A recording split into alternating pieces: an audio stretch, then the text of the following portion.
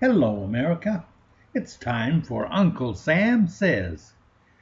Today I start with a heavy heart. I hate to make a story like I'm going to do today, but I figure it's got to be done.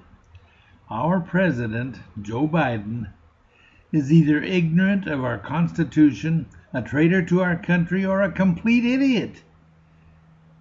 I hate saying that about the President of the United States because I have a great deal of respect for the office. But a man who could say that none of the amendments are absolute is either ignorant, a traitor, or an idiot.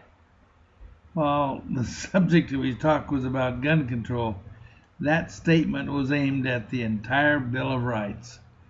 I'm titling this segment, "The Most Dangerous Words Ever Spoken." And I think they are. This is serious business, folks. Joe Biden, he's dangerous. If none of the amendments are absolute, then any of them are up for grabs. Which one would he want to grab first? Well, how about the right of women to vote? Or how about the right of not to have military men stabled in your house? Want them to take your guns, freedom of speech, and freedom of the press? Oh, I know. Perhaps he said it just to soften us up, so that he could take away our guns while making us grateful to be left all the other rights. As Americans, we need to remind ourselves and begin again to teach in our schools the fact that our government does not give us these rights. In fact, our Constitution and Bill of Rights does not give us these rights either. Do not forget that all of our rights came from God and not from government. That's why we fought the Great Revolutionary War, and indirectly, that's also why we have fought every other war in our history as a nation. We fought to protect these rights. Now, that's why our government exists, to protect those rights.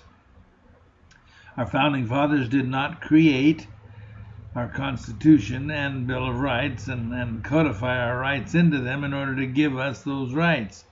They knew better than that. Those documents were created in order to help us to identify the rights that God has already given us. They have existed long before our country came into being.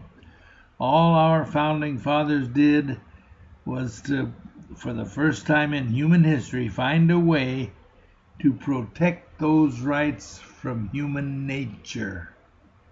Yes, to protect those God-given rights from human nature. Well, human nature is again raising its ugly head to try to take away those rights. And can you not see that we're in the middle of a great war? It is the very essence of good versus evil, and has been going on since the foundation, before the foundations of the earth.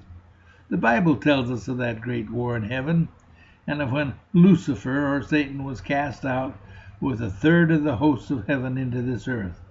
Well, God does not suppress our agency or the agency of the devil and his minions either.